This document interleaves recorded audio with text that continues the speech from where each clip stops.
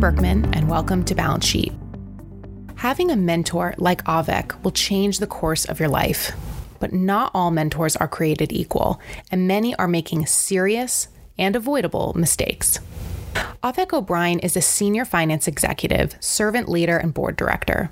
She's the current president of the Detroit chapter of FEI and served as director on the national board of ALPHA, the Association of Latino Professionals for America.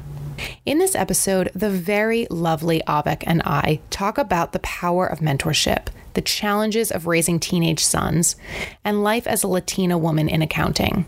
Avek's mentors have had a huge influence on her leadership style, and I hope this conversation inspires you to seek out mentorship or to become a mentor.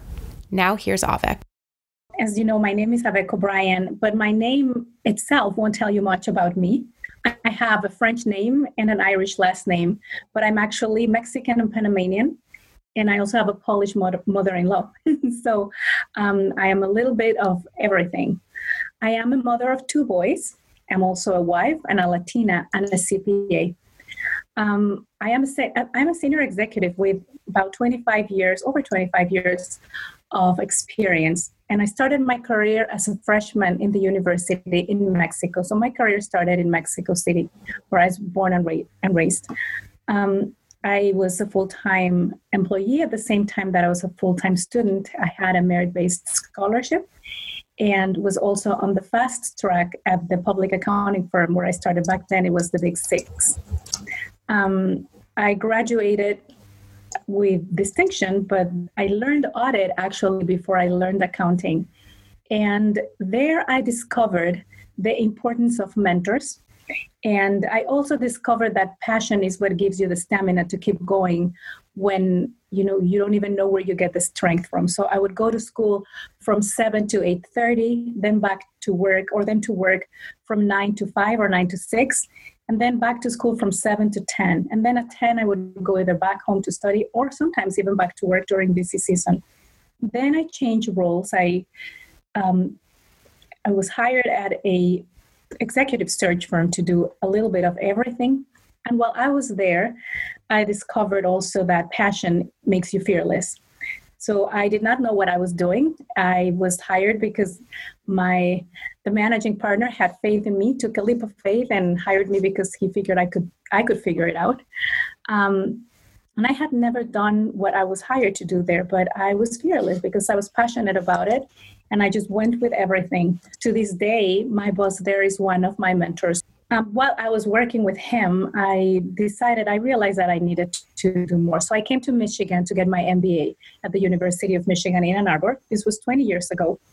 And I came because I was looking for an opportunity in nonprofit management. I wanted to change my career, but you make your plans and then life changes. And so when I graduated from my MBA, it was also the time right after the 9/11 attacks. And so the only thing in my resume that actually opened the door for me was my previous experience in public accounting. So after graduating from my MBA, I went back into public accounting. I was at the time engaged. Okay, so I came to Michigan thinking I would go back 2 years later. And then I met Joe, who today is my husband. So here I am 20 years later. But I started at Deloitte. I worked at Deloitte. So back now, they were the Big Four. And I thought I would be there for 6 months to a year because I had a wedding to pay for. And 6 months turned into almost 7 years. You join a company for the name and to get a job. You stay for the people, you stay for the mentors. So I am, living testament of that. I had the blessing to have the best mentors and friends in Deloitte, some of whom are still today my mentors, actually. And so there, I worked and I focused mainly in nonprofit clients, and I had a few, mostly healthcare clients, actually. And I never forgot my dream, so I wanted to, go back to this nonprofit management idea. And so I found an opportunity. I was offered an opportunity at a local museum, a science museum, to become their CFO. And the museum was going through financial distress. And there I discovered that passion is infectious. So when you put your heart in and you go with all of it, even in the grayest of the days, people gravitate towards that. We all like to have that, rainbow to our storm or that sunshine in our cloud. And so I was blessed and that I was able to be that to some and do that for some of them, or maybe hopefully for most. At the time, actually, when I was at Deloitte, I joined ALFA, the Association for Latino Professionals in Finance and Accounting, but was then. Now it's Latinos for America. And I was the founding president of the Michigan chapter. And then I was, after my 2-year tenure, I was invited to the national board to serve in the national board, where I served for about 6 years. When I was at ALFA, we had a partnership to increase the diversity in the membership at FEI. So I received a call from the local board members. They invited me to a meeting, and I really enjoyed it, and I became a member. I was part of that initiative of FEI. And today I am actually the president of that chapter. So I was 10 years ago. I was just the guest trying to test it, and I am the president of the Detroit chapter, and I work with a fantastic team. So after the Science Center, I went to work for a produce company, and it was a great opportunity. But all positions come to an end, and so now I'm very pleased to announce that I am about to start a new position at a local company, family-owned company, very exciting industry and energy, and so that's a little bit about me. That's so exciting. A very big. Thank you. And I know you're starting in just a couple of weeks. So, and what a time to start a new job. Yes, we were just talking earlier how the pandemic has forced us to leap into the future. And really, I think everything was meant to change. Some of the change was already there. We just probably weren't brave enough or forced into it. So this put us in fast forward it's making us take advantage of technology that was there, on ways of working that were already there. I remember when I started working in one of my previous employers, they did not really fully believe in telecommuting, and I'm assuming now they do. And it's interesting, right? Because having worked in public accounting, that was very common, like second nature to us.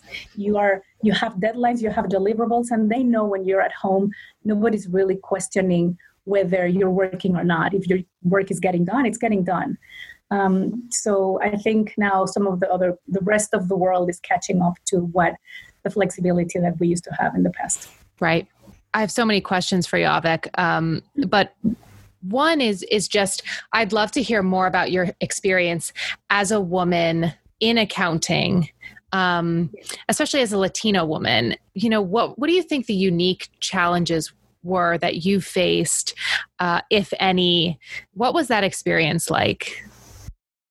So, Olivia, you remember I started my career in Mexico. And so in Mexico, even though I wasn't a minority because I was Mexican, we were all Mexican, but it definitely was a male-dominated environment. Mm-hmm. And so in the firm, at the time we had 80 partners. All of them were men. Most people around us were men. But I had the blessing to work for a fantastic senior manager who is a female. And she was a great counselor, a great mentor, a great role model to me. So she made me realize that it was possible to grow, but that we had to support each other. At the time, I don't even think she planned it like that on purpose, because nobody back then talked about mentorship. I'm telling you, 20, almost 30 years ago. But she definitely created that support system for all the female employees in our team, because we all reported to one common partner. And she made sure that we had life balance. I'll never forget one time she came to the office, and I was single, and I was telling you how I had to juggle between school and work. But I had nothing else. My life was really my work. And I remember when she came one time on a Saturday, and she gave me some great advice about finding balance and about why I shouldn't be at the office, even though I had so much work to do. She pretty much sent me home and made me realize that, this isn't 100% of your life. Yeah, I know you're committed and excited, but you need to find balance. And many times she used herself as an example, and she was very humble to admit, I made that same mistake when I was your age. Don't do that. So that is something that mentors sometimes forget as we're trying to guide our mentees to actually open up and say, I've made those mistakes, right? So again, that was my first interaction with mentorship, and I'm very thankful to her to this day, to her. Can I say her name? Sure. She will love it. Angelica Estrada, and we call her Angie. And she was an angel to all of us women in the firm. But when I came to Deloitte, I was much more aware of that difference. And again, I was now in the US, where I had no idea that, what it meant to be a Latino in the workforce. I was very in tune and very aware, I guess, of the difference and the subtleties between the equality of opportunities for women, because I had been exposed and forced to it over and over, and hitting the glass ceiling and the glass door and the glass window and the glass everything for years. But then I came here thinking, well, the situation had advanced quicker for women, just to find out that actually it's not true. Just to find out that ignorance, like they say, is the enemy within. So I will never forget, once I was already at the firm, we had all these diversity and inclusion initiatives, all of them very well thought out and, research-based, and you try, and sometimes it feels like it's the flavor of the month, but then you realize that actually there's a reason for that.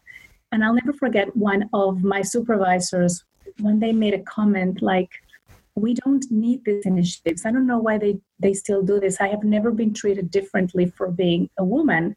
And Olivia, I was shocked, because she definitely meant it. She wasn't lying, but I could see how she had been treated differently. I see how, without knowing the meeting before the meeting after the meeting, those subtle ways she had been excluded, and she just didn't know. She just didn't think much about it. So I think the same is happening for Latinos, right? If we don't know what exactly that looks like, you may actually feel that you're fitting in, that you're being, counted, and that you're not. So no, you don't want to be the squeaky wheel, and no, you don't want to be the one that finding that the world is different, or that now they need to assimilate to me. No, you come in and you learn and you play by the rules, but you're also aware of those differences to see where and when you modify your behavior to precisely meet those expectations. That's when mentors come in really handy.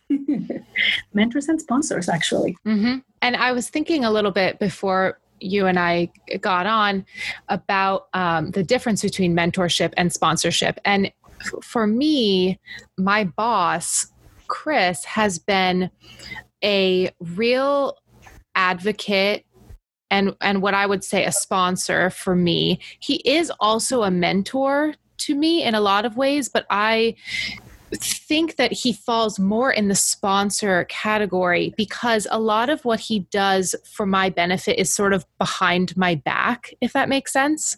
So he really advocates for me and kind of he advertises my successes.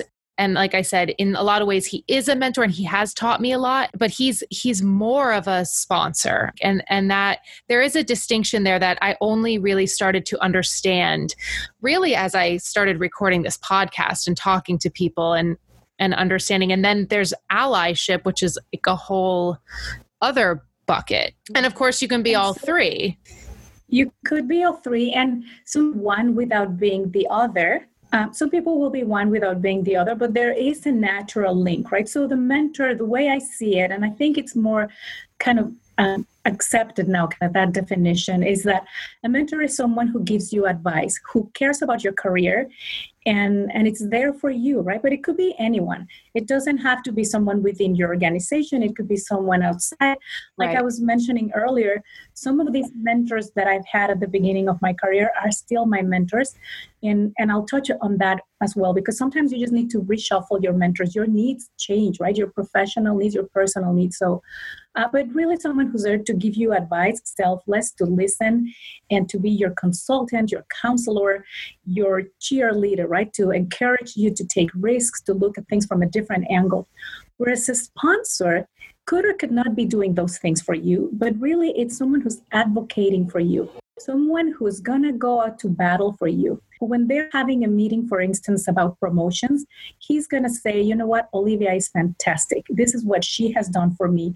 This is how she responds. So he is really an influential mentor, but it is a two-way commitment. It's a two-way relationship. He's taking a lot of risk as well by putting his word for you. You know, there are high stakes for both parties. I guess you have to go ahead and now deliver what he has promised, because now you are carrying on his word. So he went out to battle for you. You better deliver on what he said. And so early in your career, what I have noticed, or what I think, is that a mentor is all you need. You know, hard work will take you places, and a mentor will help you decide which places you want to get. But as you advance in your career and you're looking for positions that are more limited, right? So there's no 7 position openings, there's just 1. You need that influential person that's going to open the door for you, that's going to tell others about your successes and the things that you've accomplished, or some things about your character that others would have no way to find out. But it has to be someone who has a voice and a seat at the table to be able to be that influencer. Now, the sponsor, on the other hand, also benefits from this relationship. You know, there are benefits of being someone's sponsor, because then you're showing that you care about the organization, that you're actually in the lookout for good talent, for good leaders, for people who are worth keeping, right? Like the keepers. There is a win-win, like in most relationships, but the stakes are high for both. I'm really glad that you told that story about the boss that you had, the female boss who came in on a Saturday. I love that you brought that up, because I think when we think about balance, a lot of times we do think about parents, or like we think about it in the family sense. So you imagine somebody who's working late hours and they're missing their children's bedtime. And like, I tend to think of it that way too, because I'm a new parent. And so that's like the lens that I look at a lot of things through. But balance is just as important for a young woman starting out in her career who doesn't have children at home, or a husband or a wife or whoever waiting for her.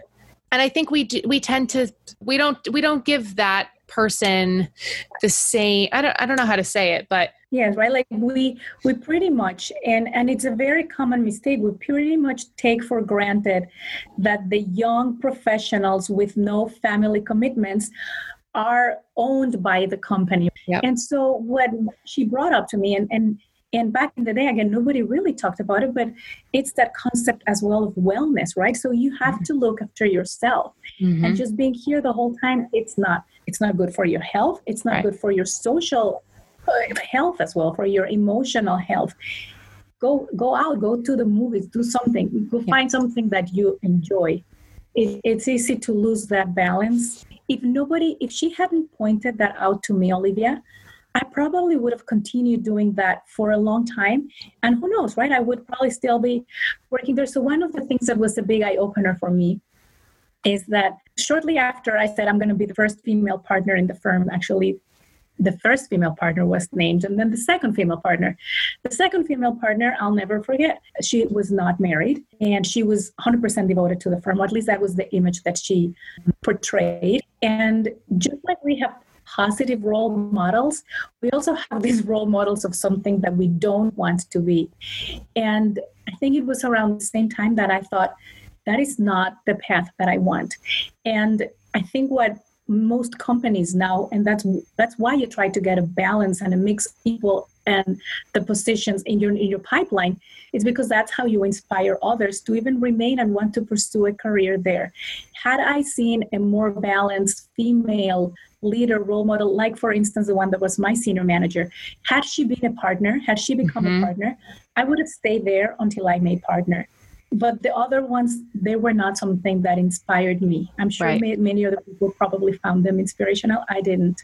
Right. Not seeing that particular type of woman, which was more, aligned with the path that you were on, not seeing that type of woman in a leadership role, that's sending a very strong message to you that, well, that lifestyle is not really rewarded here.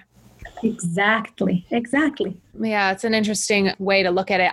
A big reason why you do need diversity in leadership positions, because for new or young employees, they should have a variety of examples to sort of pick from. Yes. You mentioned earlier some mistakes that mentors make. We can imagine a bad mentor, but what are some of the more subtle mistakes that mentors might be making with their mentees?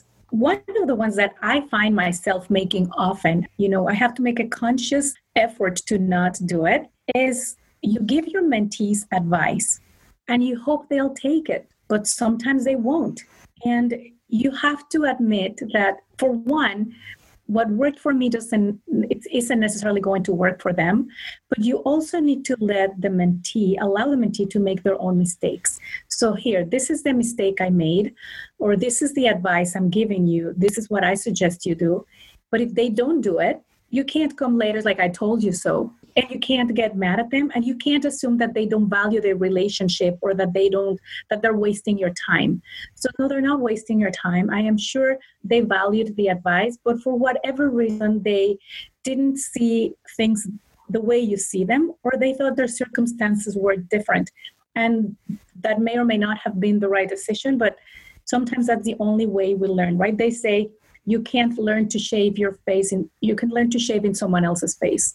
So it's until you cut yourself that you learn, or your legs or whatever. I never heard that before. That's funny.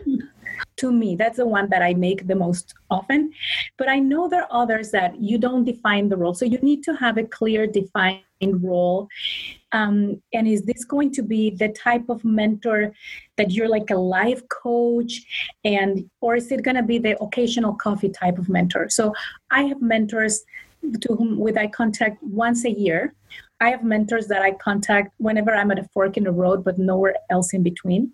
And they actually are happy to hear from me. I hope they are, right? And so am I when I hear from someone. So another mistake we make is sometimes we think, I haven't contacted my mentor in so long, I don't want to call them just to ask for a favor. Guess what? Yes, you can call because they are going to be happy that you reached out. But reminds me one more thing. A mentor is not your personal job searcher. A mentor is not your personal decision maker either. So as much as we have to refrain as mentors from making decisions for our mentees need to also refrain from expecting that response, right? Like they will give you. So I learned this from Adolfo. Adolfo is my mentor from Heidrick, so my job after Cooper's. And just recently, I had that conversation with him. And he says, I can't pick for you. I can't even tell you which one I would pick. But what I can do is I can give you. So he pretty much asks me additional questions to help me get to my own answer. And I think that is true for any counseling or advising relationship you had with anyone. It has to be their decision. It has to be our own decision, because if not, then you're going to blame that person. Then you're going to, if it doesn't work out, then you're going to say, if I had taken the other one, or you will live with that buyer's remorse or that regret of, what if I had made my own decision? What if I had not listened to him or to her? So whatever you do, you have to remember that it is your decision. They are just giving you data points. They're just giving you additional color and additional information. They are not making the decisions for you. And so even if you think they're hinting into which one you should take, they are not. It is your decision. So it is our decision as mentees. And it is a dialogue too. So it is a two-way street, and you need to have that openness, but you also need to be receptive to listen. So from both sides, some of us that talk a lot, when we're gifted with the gift of words, like to talk and to listen to our voice. But you know what? We are here to share with each other, either questions or responses or situations. You have to be a very active listener. Doesn't matter if you're the mentor or the mentee. There's a lot of listening and there's a lot of sharing, and people are opening up their hearts to either give you advice or to request that advice. I'm thinking of a mistake that I made. I felt as though I was a sort of mentor to a younger woman in my office. I came to realize that I was projecting in many ways onto her. And I was giving her advice in such a way that I was molding her to be not only what I thought she should be, but me. Yes. And first of all, how cringy and arrogant of me. But I didn't have I didn't go into that relationship with enough sort of purpose and forethought. I kind of just winged it. And I think that probably works for a lot of people, but I should have been more thoughtful about that relationship and the advice that I was giving her. So I'd like your thoughts on that too, actually. Just what sort of preparation you think mentors need to take, if any, before they enter into a relationship like that?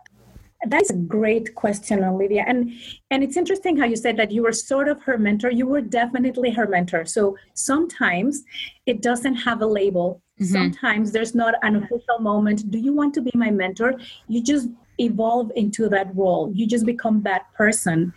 And so what I do warn everybody, right? You never know who's looking at you as a mentor. So make sure that all of your actions, your responses are consistent with the example that you want to set for others. So I don't think it's unusual, and I think probably most of us do it. And it must be some, Darwin explanation behind this, that we want to preserve our species and we want more people to look like us and be like us, because it's not even uncommon for parents, right, to live their dreams through their children. Well, your mentees, and that's another mistake, by the way, to feel that they are your children. They are not. They're not your kids. But sometimes we tend to believe like these are my children and it's my role to form them. No, it's your obligation. You have a duty, absolutely, and it's a beautiful responsibility, but they're not your children. So don't take it like that, right? But it is not uncommon to want, like, well, this is the path that worked for me, and look how good I am. You should want to be like me. No, not everybody. Thank goodness, not everybody wants to be like me. But the most important thing as you go into a relationship like this, whether it's formal or informal, whether it was, part of a program or just something that happens organically, is that you have to remind yourself what is the end goal. And it's never about you, the mentor. It is always about the mentee. It is about that person. And so one thing that I see in common with all of my mentors, Adolfo, Andres, Angie, and I can keep listing the big name, is that every time we're friends or we're casual acquaintances, it doesn't have to be one or the other. But what happens is when you're having that conversation, there's a switch immediately that clicks in, and all the conversation becomes about me. It is never about them. It is never about them trying to project themselves in me. It's about listening to me. It's about what they think it'll be best for me, not for them. Unlike the sponsor, that sometimes a sponsor might have, an additional interest of you helping his or her team. The mentors, it's really, I think, sometimes a more selfless way to do this. The first step as you model this and as you walk into any of these dialogues is, this is not about me. This is about my mentee. This is about this person in this moment in their life. And so you kind of have to get into their shoes, not having tried to jump into yours. That's very good advice. And I will, next time be aware of that tendency in me. We'll have it. Yeah, and try to understand too, like ask more questions to really better understand their experiences, their background, because everybody is the way that they are for so many different reasons. And none of us have the, exact same history. So that was none of us have a good lesson. Ideas of the future either, right? Different goals and different dreams. I was recently, I had the opportunity to have a conversation with a young woman, and who told me that her dream, and just at a conversation, right? We were talking about jobs and about the pandemic and everything. And what her dream would be is to have a coffee shop, to own her own coffee shop. She said, if I had no bills to pay, I would like to have my own coffee shop. Olivia, that is probably the last of my dreams. And so I tried to start giving her advice, career advice. I would have never guided her into anything that would lead her there. I would probably actually lead her away from that. Really important to first listen. What is it that makes you happy, right? What tickles your heart? And once I know that, well, the first step is don't forget your dream, and now let's work towards it. And some people will not be the right match, and that's okay too. You can, as you go through your career and through your life, you will swap mentors. They have a different role. You know, another thing that's really interesting, and I had this conversation with Joanne Chavez, yet another one of my mentors, is that when we start our careers, you get very excited when you see the big names in your company or people who are like many layers above you and you want to be like them. Those usually are not good mentors. And I mean, they're great people. They might be great sponsors, but usually you can't be that far removed from your mentor. Yeah, they'll give you some good advice of some things, but your circumstances and the world that you're growing in or that you're in today, it's completely different to the world that they lived in. So there is a person, a mentor, or they can be your mentor for certain things, but there is a person that the generational gap between him and I is so big that even though he always gives me this really well-intended advice, I want to say that's not how it is anymore. You know, the world has changed. And it has changed a lot from me and, you know, the generation of my parents. It has changed a lot from me and the generation much closer to mine than my children. The changes are quicker now. So the same happens in the workplace. So you can't go too many layers above you or below you to have this relationship, because you might lose some important things and you might get advice that no longer works. Mm-hmm. As a mentee, you do need to take everything with a grain of salt and understand that things do change. Now things are changing very quickly. And so the workforces that our children enter are going to be so dramatically different than what we are experiencing now that my advice will be useless. So you've mentioned a few mentors. So how have they affected your personal leadership style? Oh, well, so some have been more direct in their advice to me. Others have just been that I see how they carry themselves. I want to emulate what they do.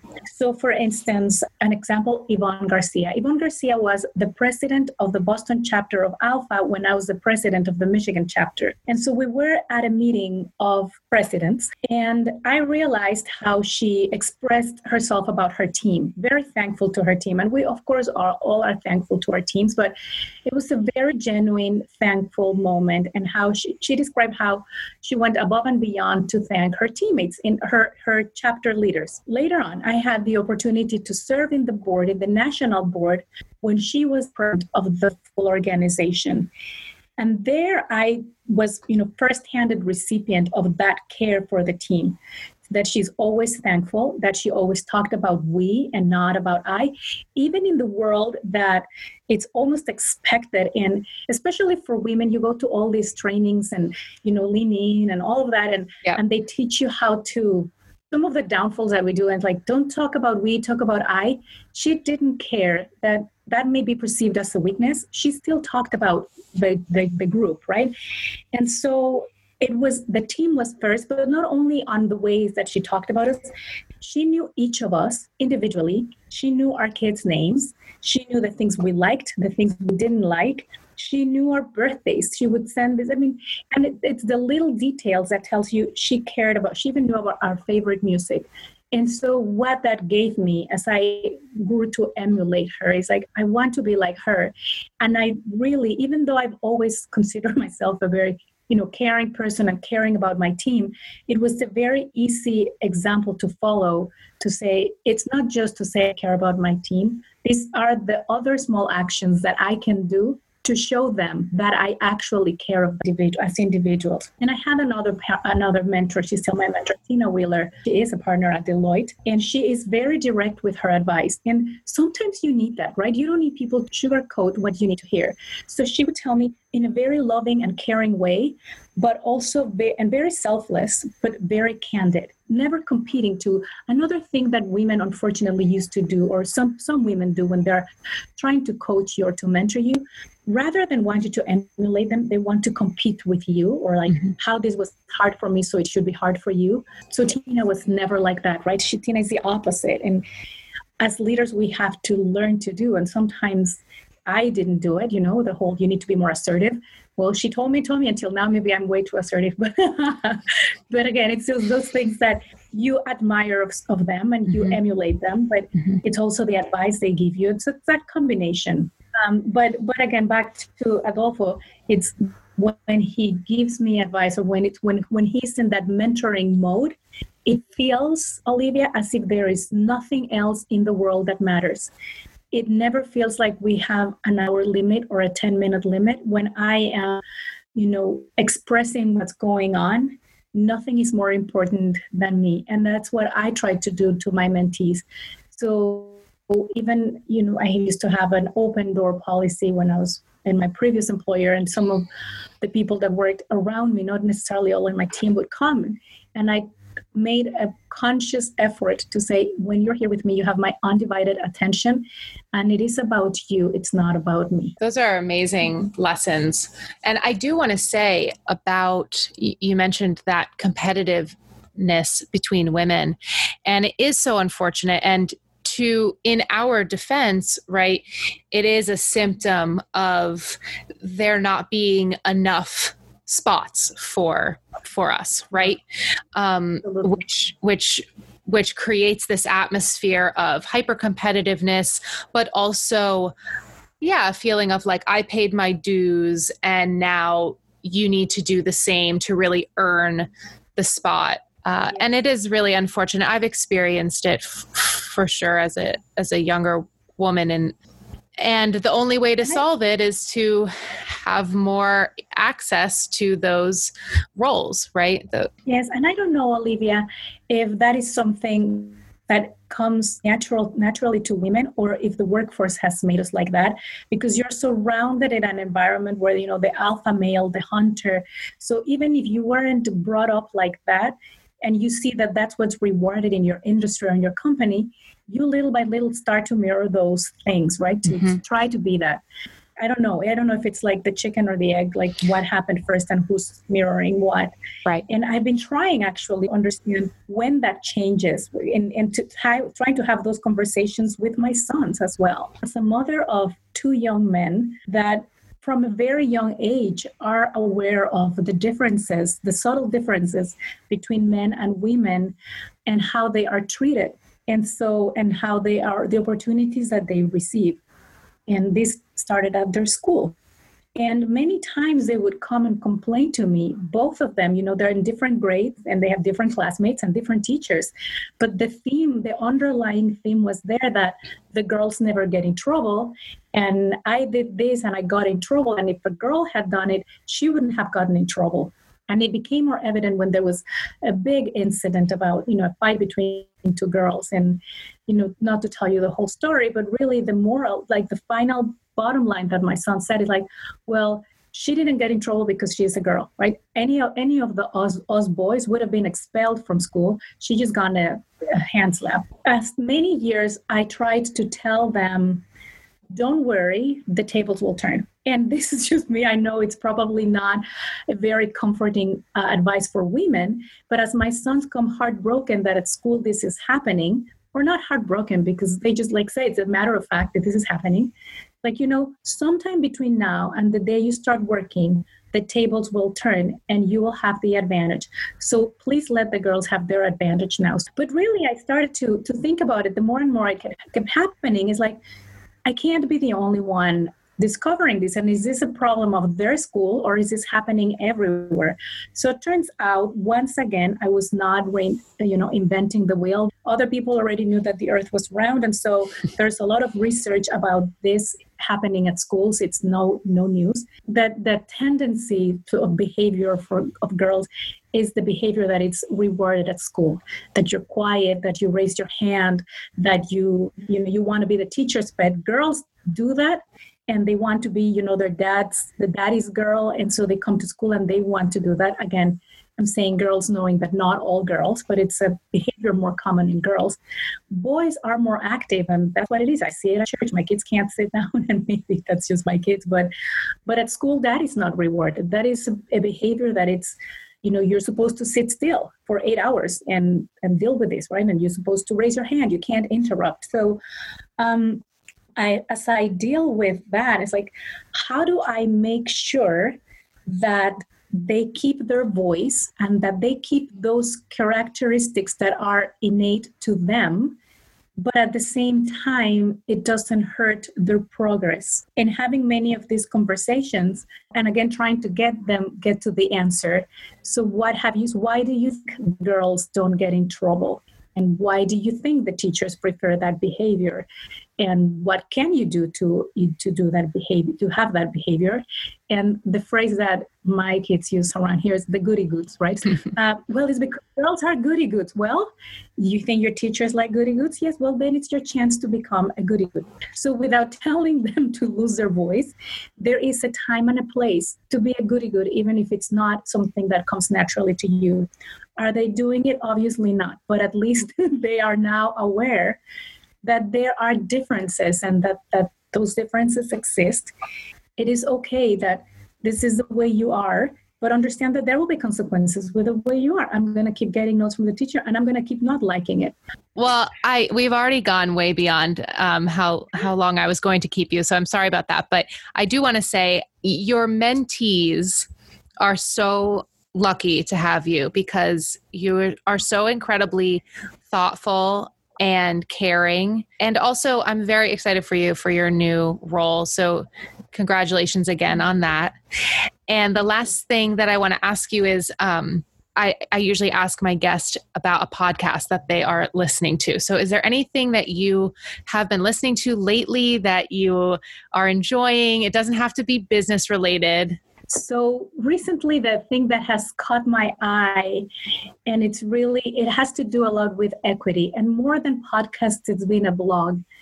And I discovered this one person. His name is Darren Walker, and he doesn't know me, but now I've become his fan. So maybe he has a podcast. I just have to keep looking for him. But he wrote a phenomenal blog, and then I kept reading other things that he has written and that he has posted out there in the web back in 2016 about equity, in a way that you would, if you read, like I read it, and you would have thought he wrote it 2 weeks ago. It is so timely. It is so spot on with everything that we're seeing, everything that, in my opinion, is missing or it needs to be implemented, or things that we need to become aware of. So he talks about privilege and how it is blinding, and how we all are at a position of privilege, even when we think we are not. So he's an African-American male, and the example he uses, but he has a fully abled body. And oftentimes, he forgets that disability is something as well to consider when you're thinking about diversity and equity, especially. Absolutely. And how building is not ADA compliant. And so it was an eye-opener, but just the way it's worded, to me, it's just like, now I want to meet this man. So hopefully he'll hear this podcast and he'll call me and say, I want to meet you too. Your number one fan, if you're listening. That sounds like a great read. Avek, thank you so much. It has been really fun just getting to know you. And have fun being a mom of a boy, because I grew up in a world of all girls. I went to an all-girls school. I'm an only child. And so my life was women and girls, and then all this feminist thing in me. And now Mom of Boys has reshaped my way to see the world, and I love it. So I know you're in for treat. And how cool that I'm home, with him every day and I'm in it. So, but I am, thank you. I really am enjoying it. It's definitely a whirlwind and I can't believe he's almost a year. It's been an amazing ride so far. You blink and they're teenagers. I believe it. Thank you. Okay. Thank you, Avek. We'll talk soon.